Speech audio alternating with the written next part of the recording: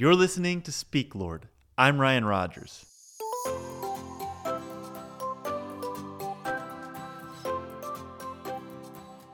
Jesus healed a man and then later said to him, "Stop sinning, or something worse may happen to you."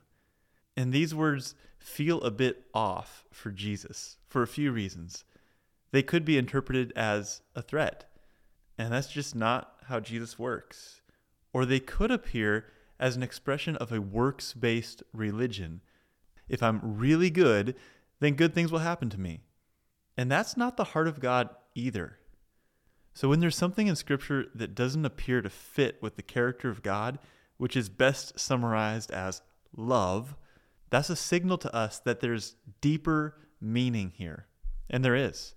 This verse has been really meaningful to me for the last couple of weeks.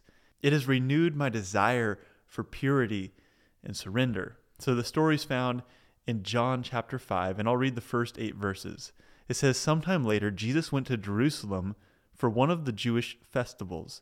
Now there was in Jerusalem near the sheep gate a pool, which in Aramaic is called Bethesda, and which is surrounded by 5 covered colonnades. Here a great number of disabled people used to lie, the blind, the lame, the paralyzed. And one who was there had been an invalid for 38 years. When Jesus saw him lying there and learned that he had been in this condition for a long time, he asked him, 'Do you want to get well?' 'Sir,' the invalid replied, 'I have no one to help me into the pool when the water is stirred. While I'm trying to get in, someone else goes down ahead of me.' Then Jesus said to him, 'Get up, pick up your mat and walk.'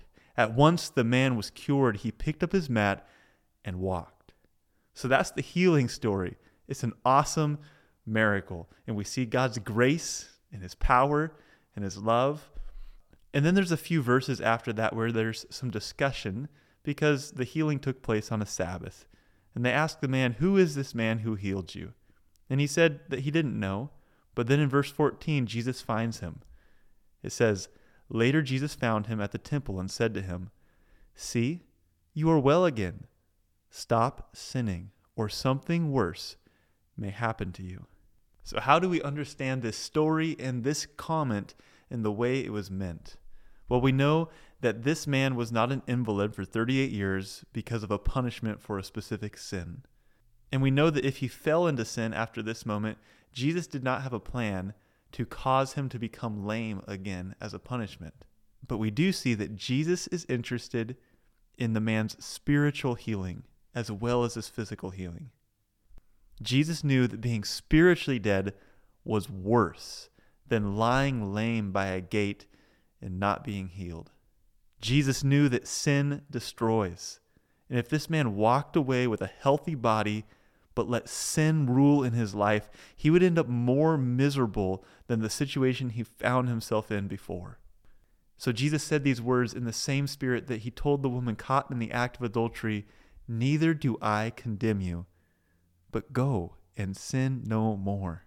Jesus doesn't come to condemn. He is full of love and forgiveness, but he wants us to stop sinning. He wants us to stop doing the things that destroy our lives. When Jesus says, "Stop sinning, or something worse may happen to you," these words are not a coercive threat. They are a gracious invitation. He was calling that man into a life that does not end in destruction, but is full of good things. And this is why these words have been so powerful to me. I felt conviction for my own sin in my life. And I also see that my life is really good. God has spared me from so many bad things and let me enjoy so many good things.